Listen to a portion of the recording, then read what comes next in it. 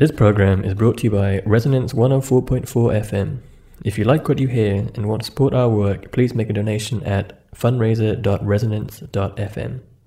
You're listening to Panel Borders on Resonance 104.4 FM and DAB in London. I'm Alex Fitch, and this is Resonance's monthly show about comics, graphic novels, and sequential art. In a belated Halloween special, I'm talking to three creators who work in very different styles on horror-themed comics. Later in the show, I'll be talking to legendary manga creator Toshio Maeda about his grotesque erotic comics such as Orosokidoji, Legend of the Overfiend. Later, I'm talking to John Ken Mortensen about his collection of nightmarish sketches on post-it notes which were collected in the UK as Sticky Monsters. However, to start off with, I'm talking to Coco Kirkland about his cartoon-inspired graphic novel Project Immortality, which sees a recently deceased character come back from the dead as both a zombie and a ghost, and together they must solve the mystery of his death. My Q&A with Coco was recorded at Cartoon County, which used to take place every month before the various lockdowns at a pub in Brighton, so you'll have to forgive the background noise. You're 16. Yeah. And you've written and drawn a 250-page graphic novel. That's not something that a lot of teenagers do. When you started this project, had you done various short comics that you'd shown kind of friends and peers before launching on this? As much as you'd think. Okay. I just kind of went straight into doing the long one. But I've been drawing ever since I was very young, ever since I was a kid. I've been communicating using pictures, so this is why I think comics are the art form for me. Mm-hmm. And the plot, which is about the main character Chris wakes up dead, as you do, to find that he's been split into a ghost and a zombie, and the two halves can communicate, but ordinary people can't see the ghost version. And he's going on a quest to find out who killed him, what this mysterious Project Immortality might be that may have led to this kind of bifurcated zombie ghost version of himself. Where did the idea for this story come from? It was really sudden. Most of my ideas come to me just like that, and I don't know. I just thought it was funny, and I was in the pub with my dad, and I probably would have completely forgotten about the idea if he hadn't been sitting with me, and I told him it, and he thought that it was a good idea, so I remembered it. And then I wanted to make a graphic novel, so I decided to incorporate this idea. And I don't know, I feel like it's a silly idea on the surface, but it really explores a lot about how people are, if that makes sense, because you have this whole dynamic with the mind and the body. Yeah. And doing a book of this length, did you write it all out first as a script, or were you kind of drawing and writing as you went along? My process with because I've made a few more comics now, but my process with my comics is normally ideas, brainstorming, just in a notebook, independently, and then going and thumbnailing the entire thing, and then proofreading over that, taking away and adding pages for the pacing, and just adjusting everything, and then scanning it in and doing it digitally. That's normally how the process goes for me. I mean, sometimes, because this is so long, there were some edits that had to be done to the digital version, but typically it's all done on paper and then turned digital. So I do the writing on paper and then the art on the computer, if that makes sense. Yeah. So the final art, once you had the thumbnail, did you do that entirely digitally, or is it a mixture of kind of analog and digital? No, all the pictures you're seeing, all the book is done completely digitally. Okay. Yeah, on my computer. I drew it. With a tablet or a mouse? No, how I did Project Immortality is my computer has a touch screen, so I used a touch screen computer, and then incorporating bits of just using the mouse for more angular lines, just mapping them out, for the panels and some of the colouring as well. So when you're working on a touch screen, do you do the whole page in one go, or do you zoom into a panel, draw that, and then zoom out and do the next panel? Or? Well, this is kind of different from my normal graphic novels just because it's so long. So I did the whole thing, all of the line art, then all of the colour, then all of everything else. And I think that entire process took about a year, just every evening doing that. And then I think about 6 more months of redrafting it and editing it before it got published. That's still quite intensive. I mean, that's about a page a day if you give yourself weekends off. I didn't give myself weekend. But I mean, if you think of, say, the most prolific creators out there, someone like Charlie Adlard, who does an issue of Walking Dead a month, sometimes 2 a month, he does 22 pages a month. So you're doing at the kind of same rate as people who are the fastest in the business. Were you setting yourself that kind of target? I think that's just one of the reasons why I was able to get this graphic novel done so young, is just because of how driven I am. I feel like my main skill isn't particularly the art or the writing. It's just the ability to be able to do the same thing every evening for a year and a bit that I think most people my age can't do. I think that's the real skill. But yeah. I like the art style is really interesting. It kind of reminds me as much of the kind of modern cartoons that you get on sort of Adult Swim or Nickelodeon as it does traditional comic art. I mean, what would you say your influences were? With my art, I really just like really distinct angular shapes that don't really go into detail, but rather just show the rule of appeal in as raw a form as you can get. I've actually, because when you're my age, your art improves constantly, and because these pictures are about a year old, I've improved a lot from drawing these ones, and so it's kind of weird to see them just up there. But I'm doing my new graphic novel now, which is in the works. But I feel like I draw a heavy influence from heavy cartoons type of stuff. Lots of the comics I read are just random indie comics, plenty of them self-published. I like seeing a scope of art, but I've always been drawn to just more cartoony. Yeah, and I think cartoons are really important, because even though they just show a really basic symbol of something, that's not to say they're worse, it's just different. And yeah, I think heavy use of just very, very simplistic imagery is really underused, because it's more interesting in the way that it works, if that makes sense. You can show so many detail, or you can try and simplify things to explain a lot using really simplistic shapes, and that's what I try and explore a lot on my own. Well, I think there's been research into people reading emotions into stick figures and simply drawn cartoons, and in a way, if something allows for a lot of input from the reader, then you can project far more emotions onto it. So I think if you're doing something this dark, when a character wakes up with a knife in their chest... I don't think this would work if it wasn't so, just the image of cartoons. I try and use as little lines as possible, an unnecessary line. I don't like to have it there. I like to see how simple I can get with it, and definitely that's just the type of thing that I really like exploring. Why do I feel this way when I see something that's just a circle with legs? Why is that communicated? And that's kind of what I'm trying to express here with this book. But yeah. And another of the things that you do that I like is that something you don't see that much in comics, but you see quite often in film, is where you just have a shot of an object. So there might be 4 panels on a page of a syringe, a discarded knife, and it's telling the story through, to use a really poncy term, through the mise en scène. The objects within a scene tell the story as much as the kind of narration, the dialogue. It's, kind of creating atmosphere and plot through the elements of the pictorial, the visual elements of what you see within the frame. Because I find...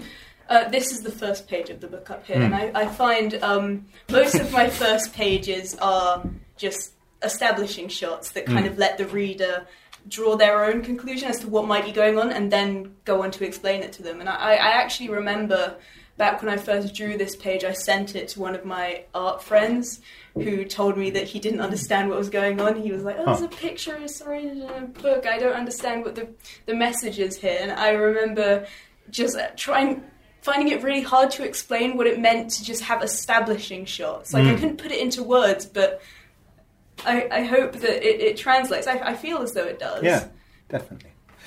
When we were talking before I started recording, you were saying that the print version, which has come out as a sort of traditional paperback, or if you're a manga fan, a Tackleban, size book, which has become quite traditional in manga, but isn't that traditional in comics.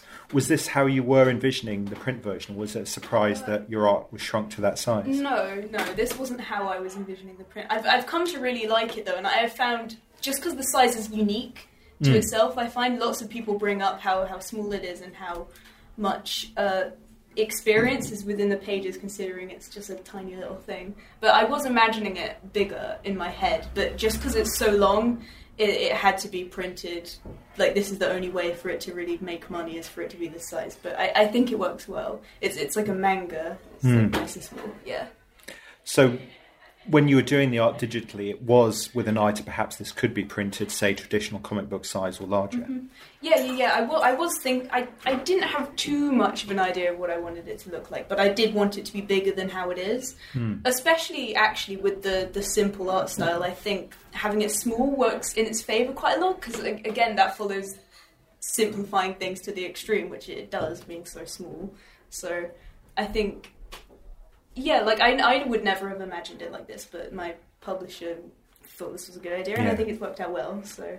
Well, I mean, it's funny, there's this myth that superhero comics are read by kids, but actually they're made by middle-aged men and they're read by middle-aged men. But a lot of manga this size is read by teens. So I wonder, actually, accidentally, rather than by design, you may end up selling it to more of your own age group than older people, purely because of the format that it's been released in. Is that something that kind of appeals to you, or do you not mind about your readership? You could say that. I think I definitely did write it for people my own age, because it draws influence from the comics that I would read, just random indie comics that I find. I'm not too sure, because I wasn't thinking about a target audience when I made it, but I don't know. It says 12 and up on the back, but yeah. How did you find your publisher, Marcosia? Marcosia. Well, the funny thing is, when I finished writing Project Immortality and I made my cover letter and sent it out as emails, I sent it to 3 publishers, Marcosia being one of them. And what was unusual about them was they got back to me the next day asking to pick it up, which I was really taken aback by. I remember when I got the email, I assumed that it was a rejection email and didn't pay it much mind until I opened it and realised that it wasn't a rejection email.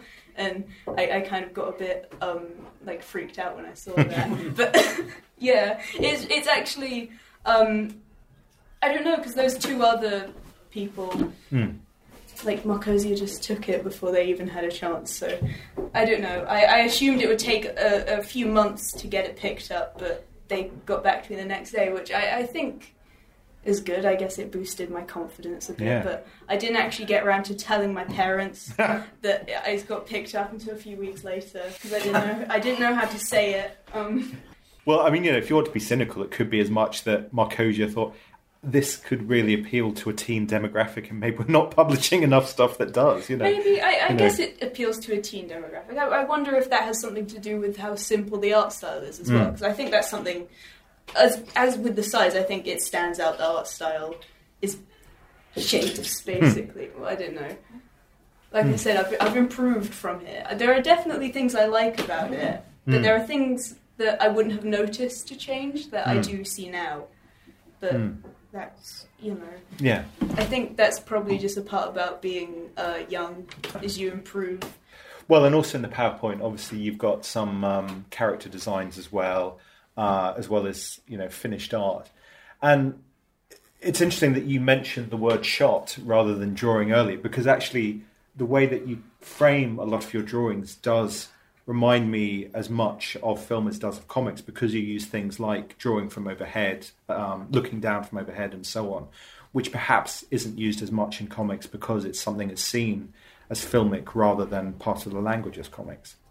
Yeah, well, I think definitely it's hard to see from the outside, but film and comics have quite a lot of differences. Just, I'm sure that's in regard to how people perceive them, because when you have comics, you don't have sound, you don't have movement, so that all has to be inferred. So normally comics will have heavy, like here at the bottom, that's heavy movement.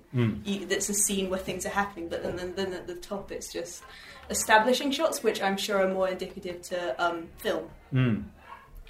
Do you see kind of trends in your work that perhaps aren't set out kind of consciously but start to develop?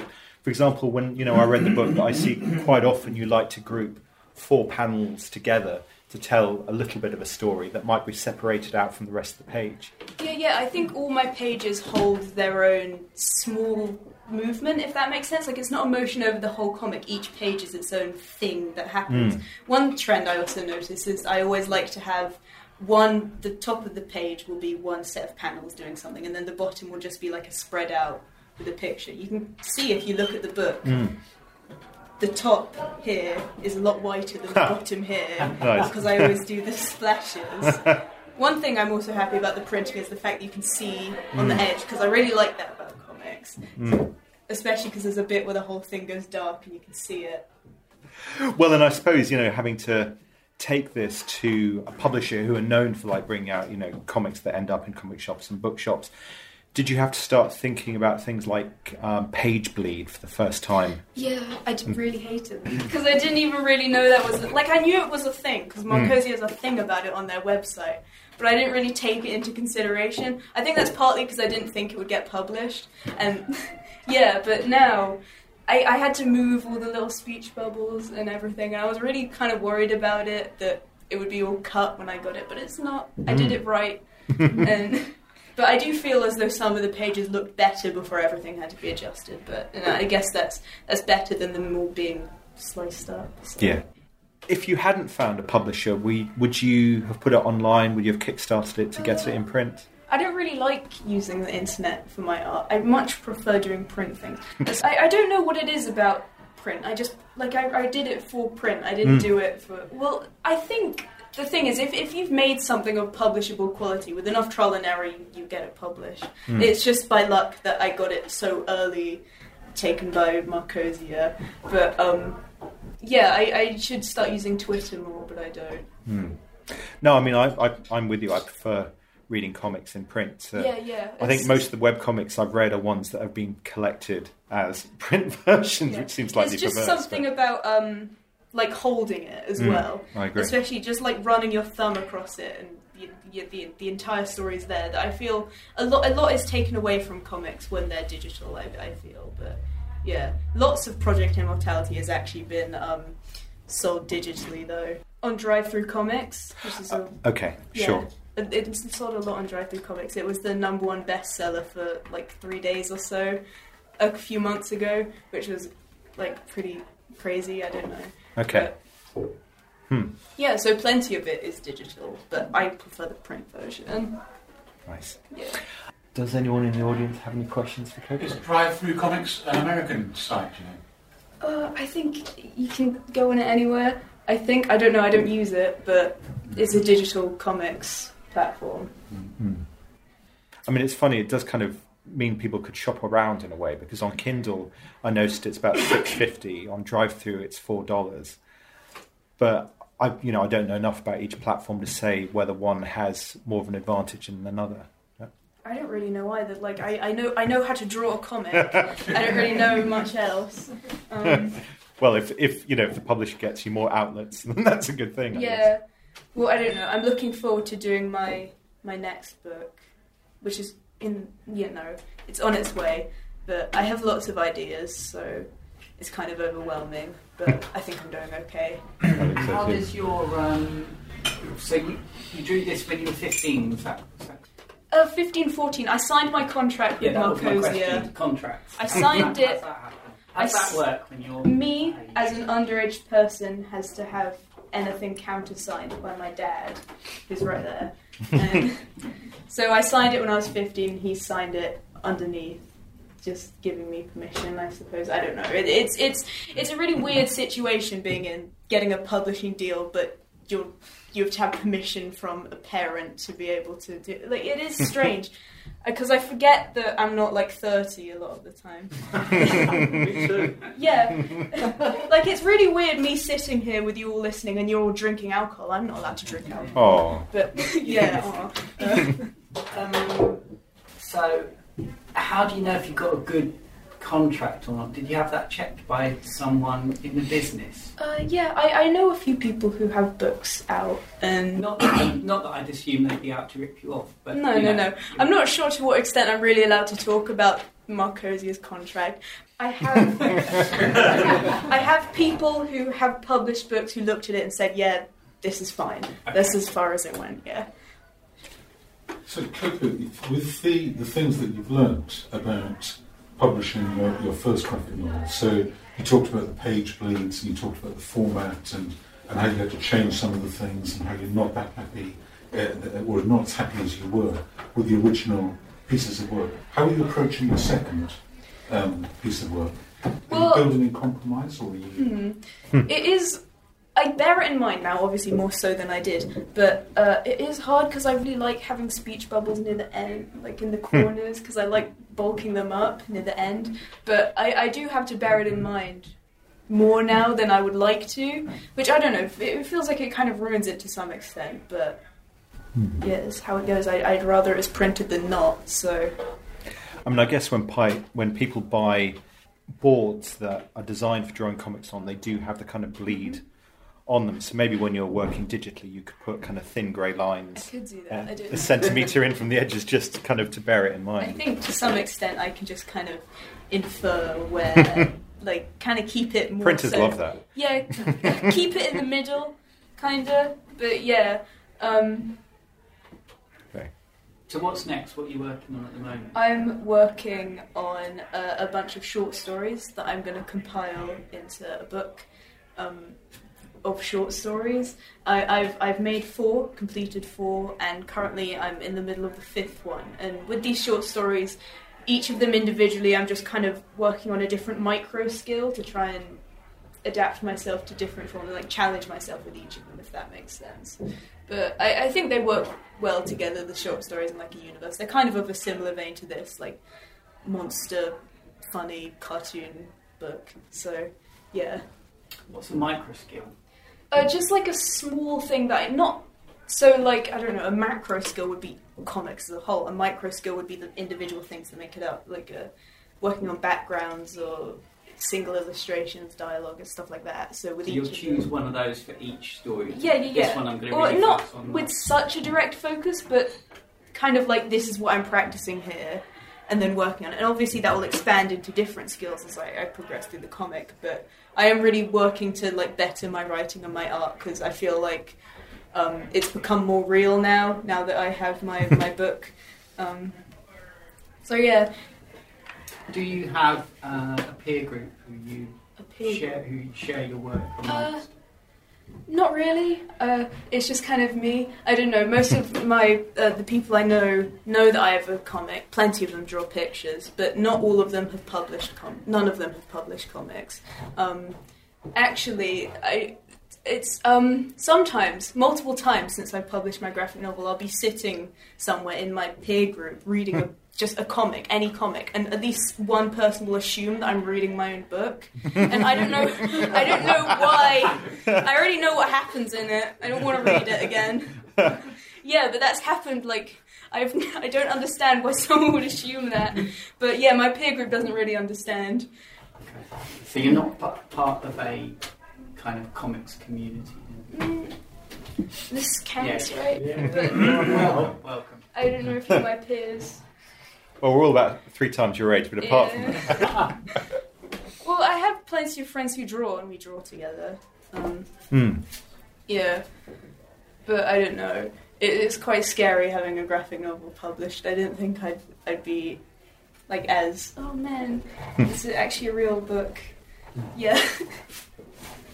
So you look back at it and you've said you've analysed and looked at bits of it. What's the biggest lessons you've learned from doing that long project? Really, I don't know, just maybe a work ethic, just building up enough stamina to be able to do this for as long as I did, and now I'm going on to longer. I have done longer projects. My longest project was about 3.5 years. It was writing a like long narrative story in 30 parts. This is like when I was 12 to 14. But yeah, it's too long for me to do on my own, so it's just in the bank to see what happens to it. But I still like that story. So yeah, building up like enough momentum to be able to work on something for as long as I did is definitely something I've learned from this book. And also just how the publishing industry works. Knowing stuff about that at my age I think is very good. So I know the difference between an agent submission and an unsolicited submission now. So I know to get an agent Next. Yeah. Anyone else? Yeah, I really like the idea of a single character separated between mind and body, as you said at the start. So do you want to say a little bit more about that? Because it's such a fascinating idea. Well, mind and body is like a philosophical thing that I think has existed for a very, very long time. And then the cartoonish depiction of ghosts and zombies is quite a contemporary, silly idea. And then combining those two things creates a dynamic between stupid and not stupid. And I just feel as though that works really well. I don't know. I'm realising it in my head now. I think this is a good idea. Yeah. But it's I find it hard putting it into words because I wrote it, so I don't really know how to review it properly. But I feel as though it shows multiple angles of a story. Like you have the physical angle of a story with the zombie, and then the more emotional angle with the ghost, and then you have funny bits where like the ghost is trying to get the zombie to do something because he can't do it because he's not physical, so he can't touch things. And then you have so the idea of having to solve a crime from the mind being separate from the body. So if the mind's like, oh, do this, and the body's like, no, I don't want to. It's yeah. So that's basically the whole like tension in the story, is the aspect between mind and body, and not getting your body to communicate with your brain properly in both ways. So yeah. Nice. Coco Kirkland, thank you very much.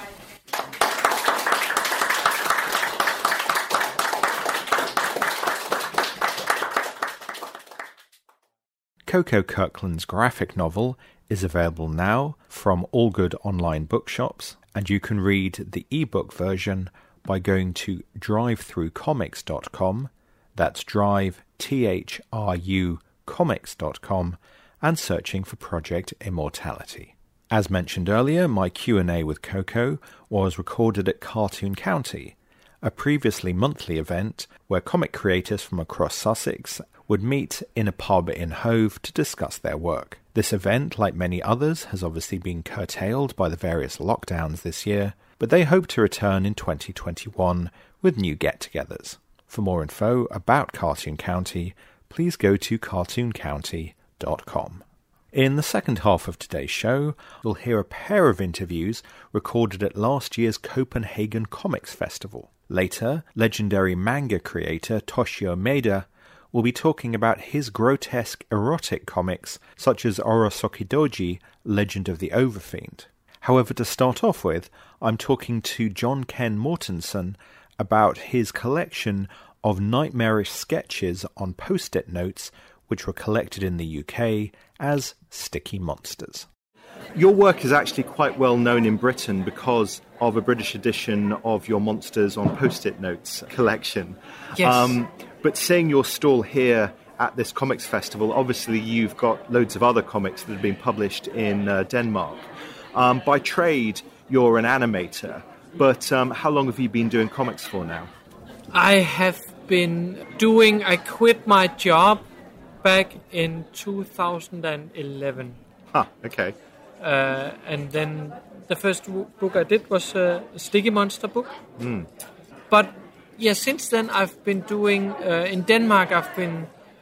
I've written 2 novels, YA novels, okay. and 3 picture books for kids. And I had a comic strip in the newspaper, like a weekly comic strip. So, and I also did I come from a background of doing TV shows for kids. And I did, after I quit my job, I've done 1 television show. Okay. So I do a lot of stuff that Britain never gets to see. I know. I guess, if you do a book that's entirely silent, it's much easier to translate. Yes, that's true, yeah.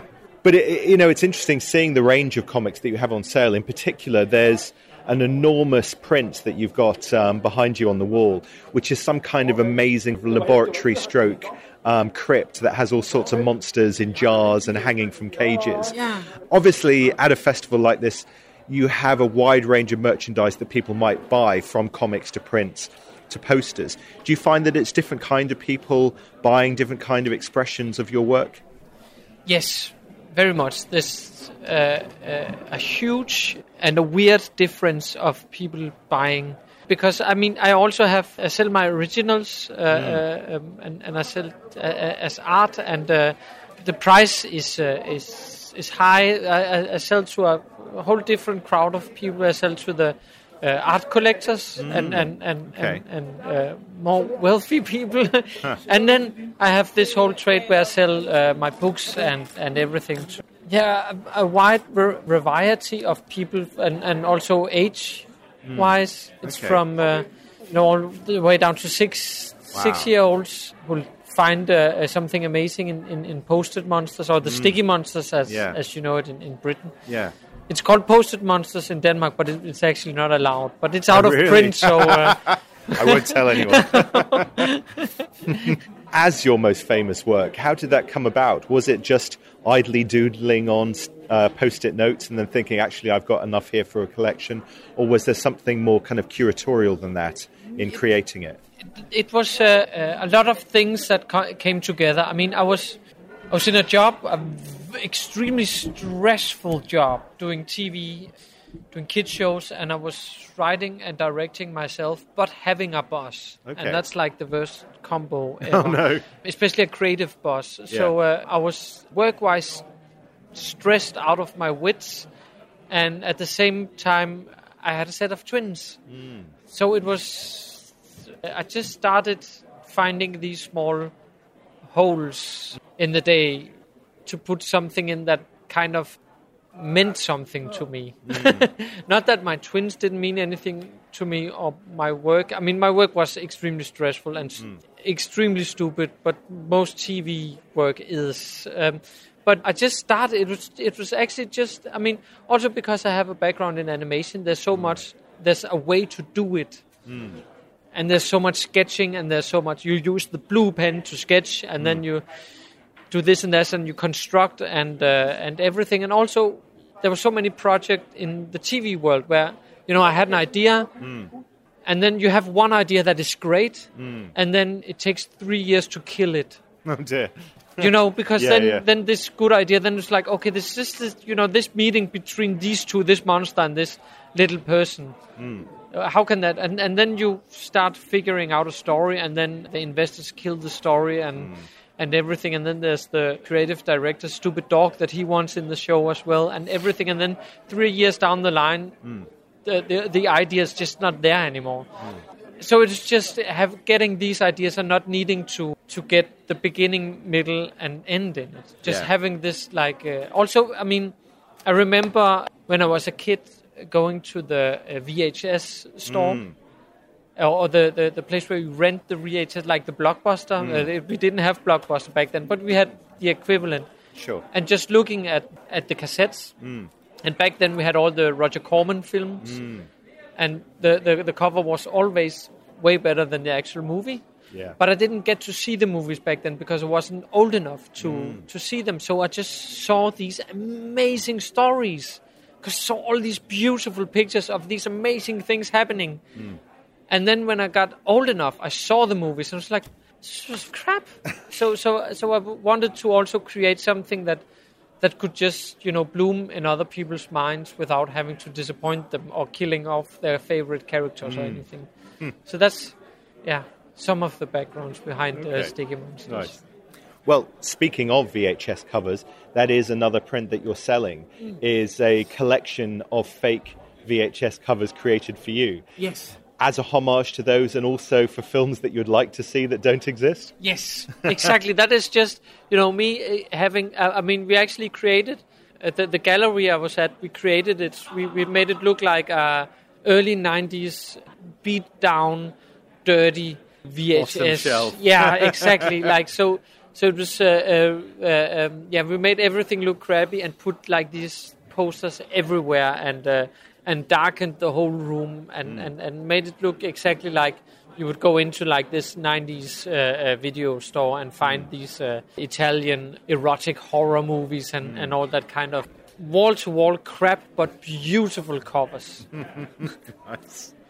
So your work is a mixture of single images, of a collection of images in a book, and there's an anthology you're selling which is traditional sequential art with speech balloons and panels.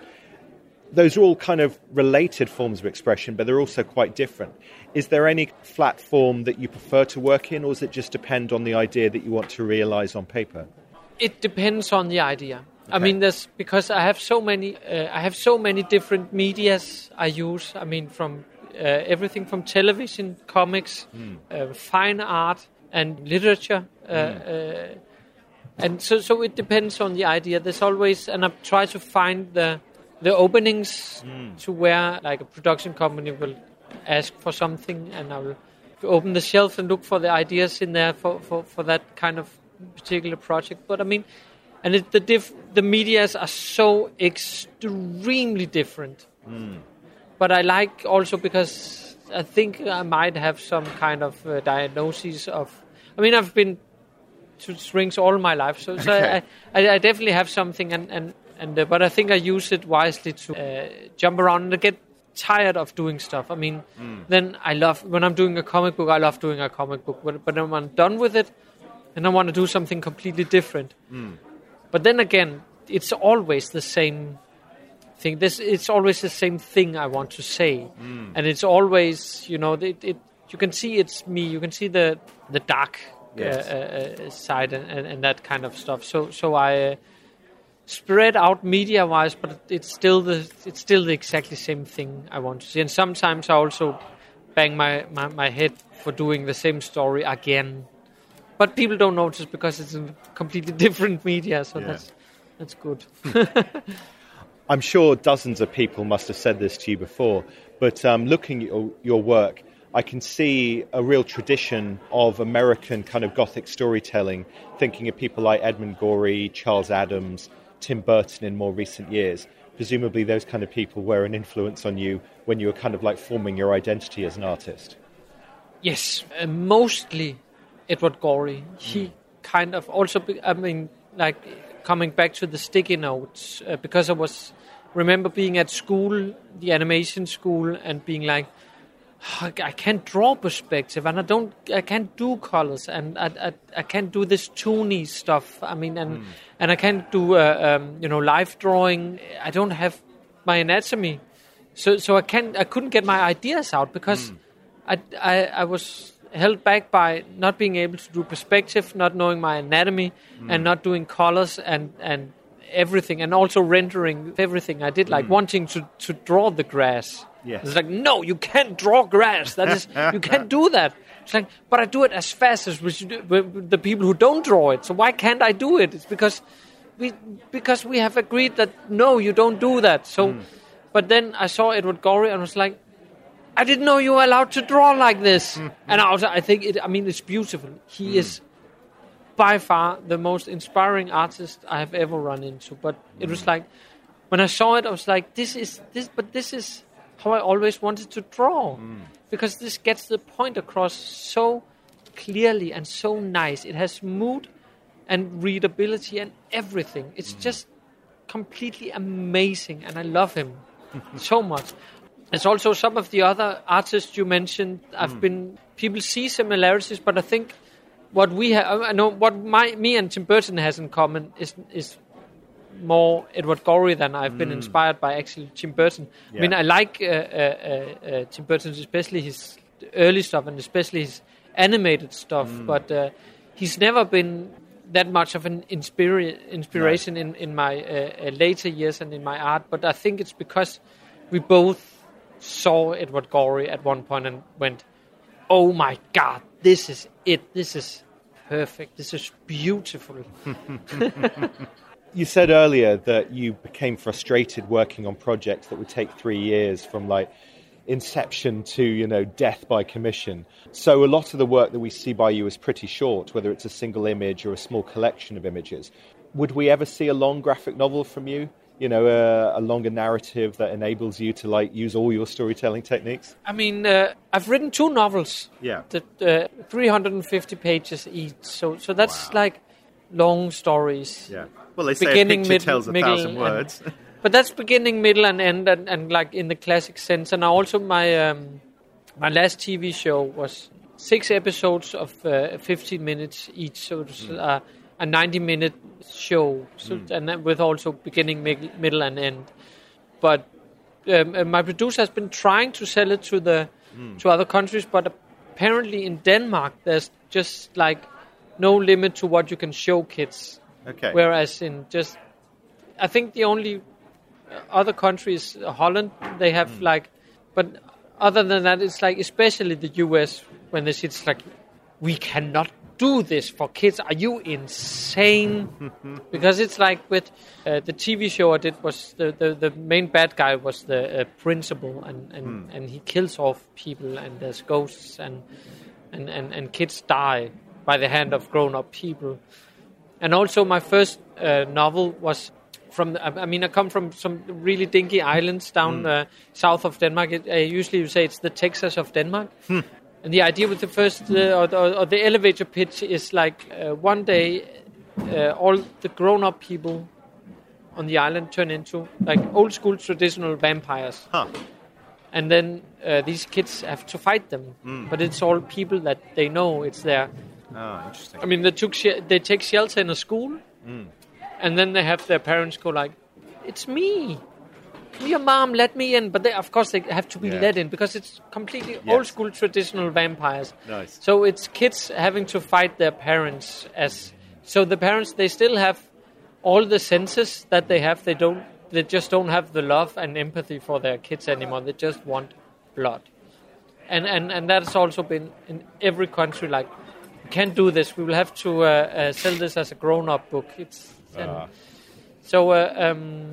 And now I'm working on a 60-page old-school traditional comic, a retelling of the Faust legend, because I really, really like it. I love it, but it's always been told in a very highbrow fashion, like Christopher Marlowe and Goethe and Thomas Mann. So it's always like these really, really hardcore intellectual tellings of this really, really wonderful story about doing a deal with the devil. So this is about a wrestler, like a WWF, like American, the fake wrestling, who does a deal with the devil to gain, so he's the best, and he gets these 25 years, as you do with the devil, until he will claim your soul. But the first fight, he kills his opponent, who is one of his friends. And then he starts drinking, and then he forgets about everything, and he doesn't use his deal with the devil at all, and doesn't wrestle, and just turns into a drunk. And then he meets up with the devil again, and then he has to fight demons in hell. That sounds great. I look forward to seeing it. Thank you very much. Thank you. For more info about John Ken Mortenson's work, please go to his blog, johnken.blogspot.com. That's JOHNKENN.blogspot.com. And for more up-to-date work, please go to instagram.com/John Ken Mortensen. That's John Ken, MORTENSEN. And John Ken Mortenson's collection, Sticky Monsters, is available from all good bookshops. Coming up next, I'm talking to legendary mangaka Toshido Maeda about his grotesque erotic comics, such as Orotsuki Doji, which have proved controversial both in their original manga version and in the anime adaptation. As we join my discussion with Maeda-san, I've just asked him the question about what titles he read as a manga creator and whether he felt there were any genres missing from the medium. I like to read a little more mature or, love romance or reality. And as you know that in Japan, there are so many segmented area of manga, like fish manga or cooking manga or even, mother and the daughter, in-law kind of relationship. They, really, hate each other's gut.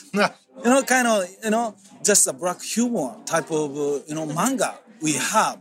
So from the really wide range of manga we have, so you can choose as your taste, like, adult erotic manga if you feel like to read that, right? Yes. So now in Japan, there are so many digitalized manga for ladies. Oh, okay. Yes. And ladies are kind of shy to buy some erotic manga at the bookstore. Now, so they enjoy digital erotic manga, revealing the secret that the why they just buy erotic manga. Kind of we call it yaoi or the boys love type of manga because they shouldn't go to the bookstore. They just buy it with one click. Yes. And it could be not a secret, as a matter of fact. The ladies are reading that and also, doing some, funny business, alone in their room because no one is there and they can enjoy that kind of fantasy, sexual fantasy. That's another purpose of reading digital manga. That's a, ugly truth about erotic manga in Japan. So presumably then, in a way, life's a lot easier now for both manga creators and manga fans, because I guess when you started doing your most popular work in the 1980s, it would only be people who were prepared to go into bookshops to buy it and people who were almost prepared to be seen buying it, that there might have been some stigma. But now, because of the internet, it's much easier to reach a much wider audience. Well, there's a negative point about it because piracy. So many people are stealing, as a matter of fact, kind of digital manga or anime from internet, right? Yeah. So many manga fans, come to my booth and, they mention that they just saw it, saw my anime, on YouTube. Yeah. And we manga artists got nothing from YouTube. Yeah.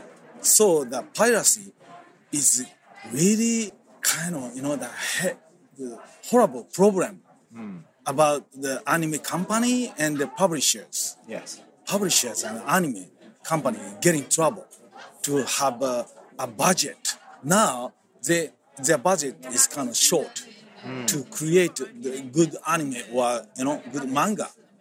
So it's a serious problem. Yes.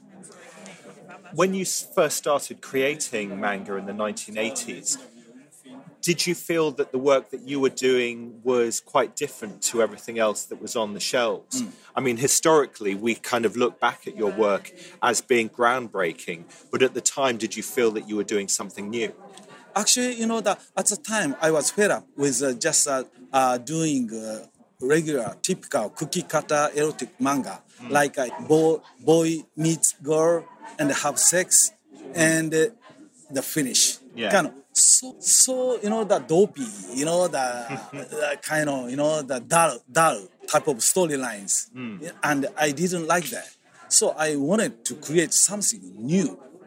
Something new like sci-fi plus, the kind of gata comic or horror type of, everything. And mythology, can I say it? From the ancient era. So I just combined them into one manga. Okay. And I created something new. So no one had done that before? I guess so. Wow. Okay. But as a matter of fact, to tell you the truth, I'm so scared about, the seeing the horror movie. I hate it. I pee in my pants. Oh, no. No joke. Okay. Because it feels like the combination of horror and erotica is something that we've seen on the screen for years, but something that's relatively new in comics. So even in Japan, were people writing to you in the 1980s and saying, it's fantastic what you're doing, combining these genres? At the time, Miyazaki anime was popular, of course. And it's okay to see them. But probably I thought another way to express what love is. Or just, the drawing the ugly scene, makes, we are always wondering, is that true love or not? The hatred or something. It's combined. The human beings are not so clean.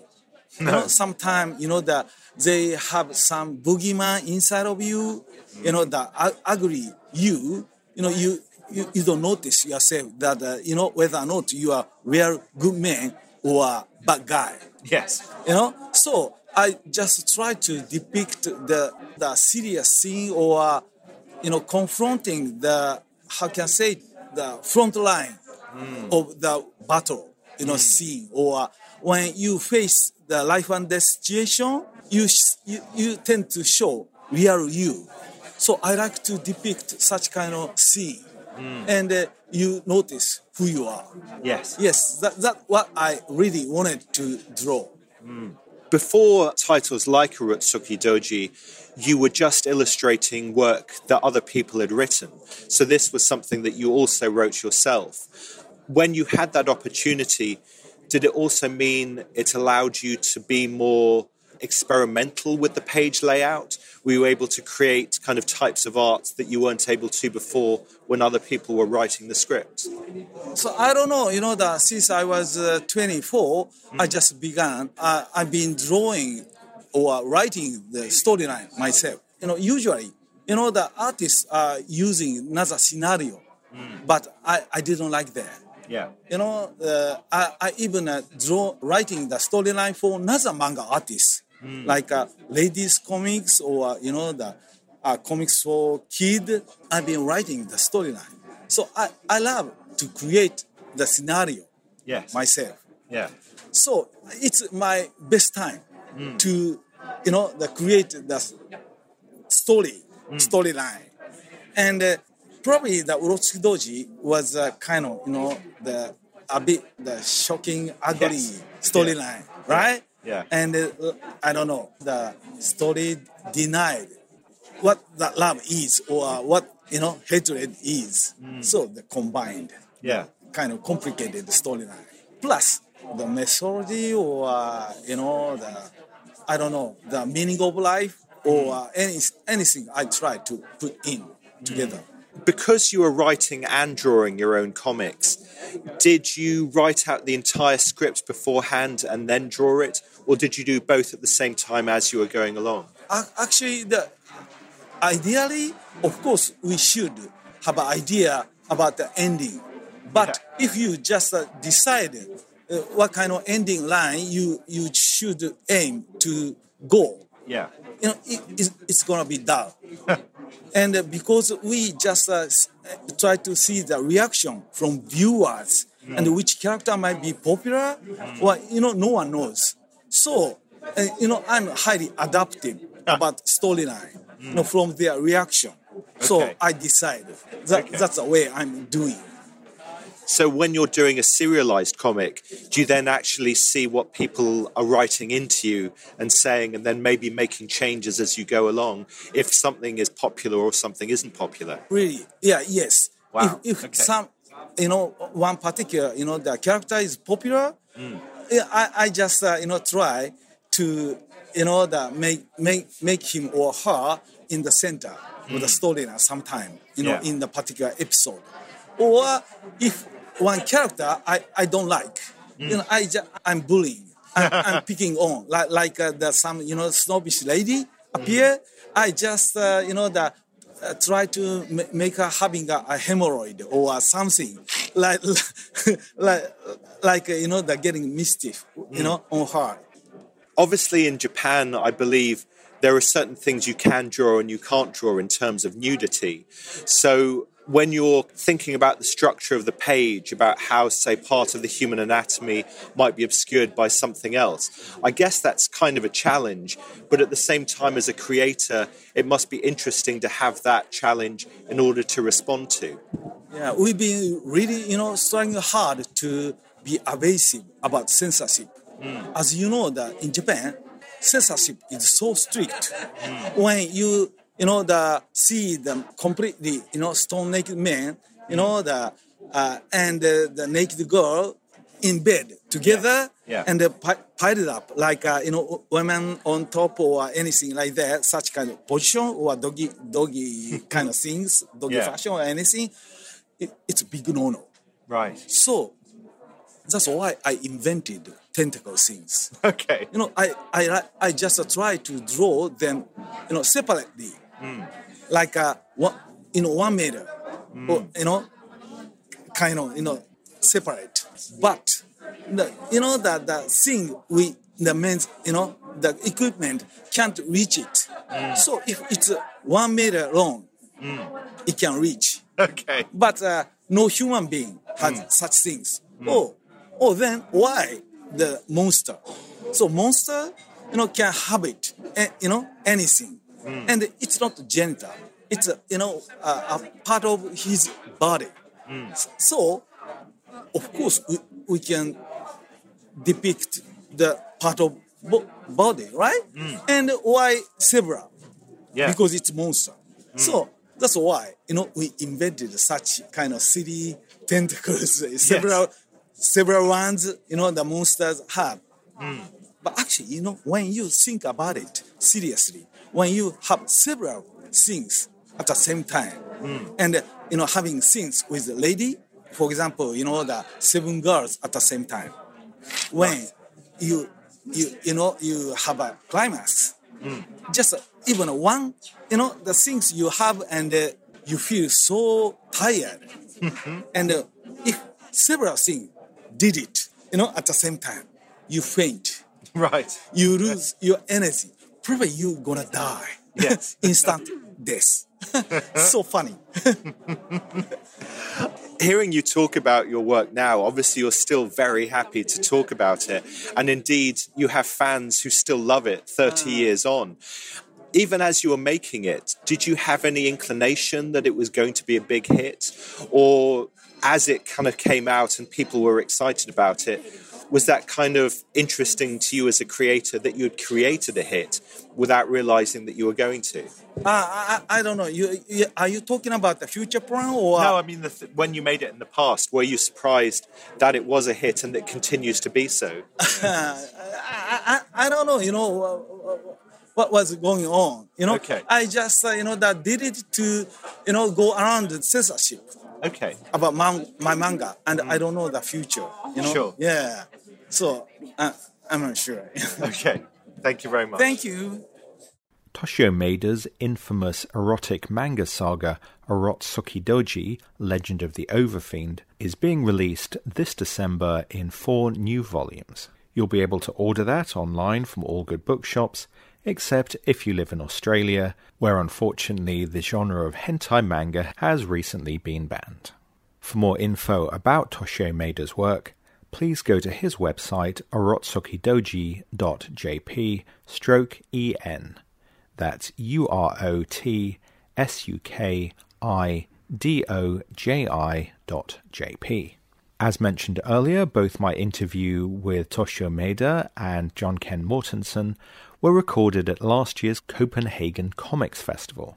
And to find out more about that event, please go to copenhagencomics.dk. With comic shops in the UK unfortunately closing again for the next month-long lockdown, there are various comic book-related Kickstarter campaigns taking place right now, which are well worth investigating. Crowdfunding at the moment is Volume 9 of the ongoing fantasy saga Widdershins. This series of light-hearted fantasy adventure stories set in a magical version of Victorian-era Yorkshire has been praised for its characterisation and writing, and even won a British Fantasy Award for Best Comic in 2019. To support this graphic novel, with perks including access to PDFs of all previous 8 volumes, please go to Kickstarter and search for Widdershins. That's WIDDERSHINS. Poet and broadcaster Jude Cohen Montague is kickstarting the second graphic novel, which she's written, drawn and painted, Breakfast in Shoreditch, a full-colour follow-up to her memoir Love on the Isle of Dogs. The text for this forthcoming graphic novel will be in English, French and Franglais, and is an ideal comic book project for anyone learning the language or wants a magical realist look at East London. To pre-order a copy of Jude's graphic novel, please go to Kickstarter and search for Breakfast in Shoreditch. If you're a fan of classic horror, Sussex-based Blue Fox Comics have been involved in various adaptations of literature, and their latest project is a 2-part graphic novel adaptation of H.P. Lovecraft's The Shadow over Innsmouth. Volume 1 is crowdfunding now, and includes also an adaptation of the short story The Cats of Ulthar. For more info about this, please go to kickstarter.com and search for The Shadow over Innsmouth. That's INNSMOUTH.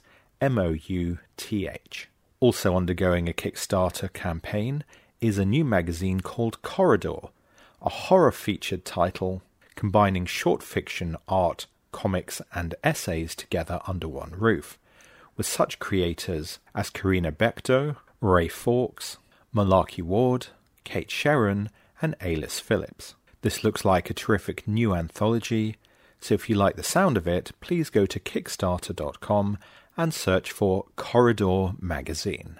Another intriguing anthology worth kickstarting is the second issue of Multi-Heave, a pastiche of heavy metal by creators Robert Wells and Phil Elliott. Multi-Heave is an A4-sized comic with colour covers and 24 monochrome interior pages, with each creator contributing a 12-page strip each inspired by classic horror magazines Creepy and Eerie. There are a number of variations of signed copies and PDFs on the Kickstarter, and for fans of Phil Elliott's work, there's also another chance to get hold of print copies of his 3 Sounds strips, which were made in collaboration with Eddie Campbell, The Mammy, Rodney, and The Wonders of Science. To get a hold of Multi-Heave, please go to kickstarter.com and search for MALTYHEAVE. In the absence of physical get-togethers at comic book conventions and signings, this year's Thought Bubble Festival is going ahead as a digital Comic-Con from the 14th to the 15th of November. Guests taking part in Q&As, interviews, masterclasses, live drawing sessions and more include the likes of Babs Tarr, Raphael Albuquerque, Sean Phillips, Charlie Adlard, Duncan Fagredo, Chip Zdarsky, James Tinian, and many more. For more info about the various events taking place online as part of this year's Thought Bubble, please go to thoughtbubblefestival.com. Similarly, Ladies Do Comics continues as an online event, with their next get-together taking place on Zoom on November the 16th, with guests Catherine Ann Yango, illustrator of the graphic novel version of Heart of Darkness by Joseph Conrad, Carrie Fransman, creator of the graphic novel The House That Groaned and the newly released gender-swapped fairy tales, and Alexandra Sergegiu, illustrator of Rebirth, a new comic collaboration inspired by the work of D.H. Lawrence. To book tickets via Eventbrite for this event, please follow Ladies Do Comics on Twitter, that's at LAYDEEZDO Comics.